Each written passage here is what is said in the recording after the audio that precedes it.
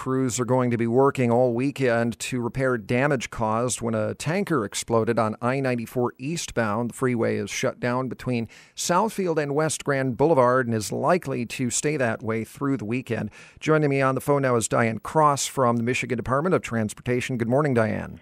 Good morning, Pat. And pardon me if I correct you on that. Please that do. Closure on 94 East right now is from Southfield, M39, to Warren. Which is right near I-96. So you can imagine the stretch of 94 shut down from M39 to I-96 until tonight, when we then also take 94 down to one lane between 96, the Warren 96 area, up to M10, the Lodge, because we're going to be closing 94 at M10 on the eastbound side because of work that's going to be happening on Woodward over the freeway.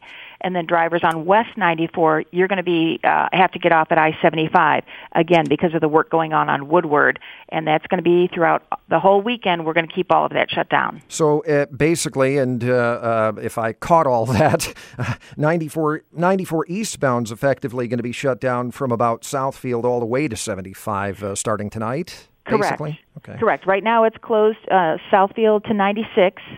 And then tonight, only one lane from 96 to M10 until Monday morning. So you don't want to use I-94 eastbound this weekend until sometime Monday morning. Now, I went out there yesterday to see exactly what was going on. It looks like that entire stretch of the freeway has to be torn up and rebuilt. How did it get so badly damaged, and what do workers have to do to fix it? Well, unfortunately, the tanker that had the explosion, the fire, that was containing more than 13,000 gallons of diesel fuel and gasoline.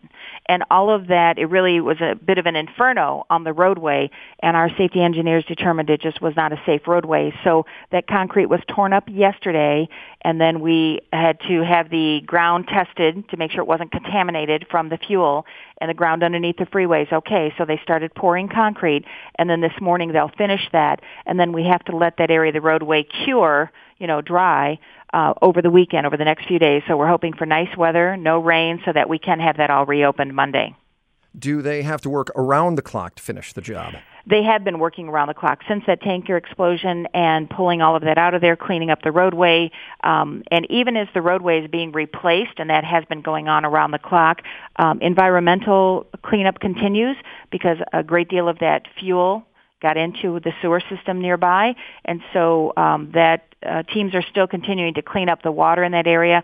We also have a pump house right there, which normally pumps off water on the roadway, and that also has to be cleaned out and the fuel gotten out of that area. So even once the roadway reopens, we're still going to be working in that area to take care of the sewer system and the pump houses. And at this point, the goal is to try to get it all fixed and reopened by Monday morning. Any chance it might take longer than that?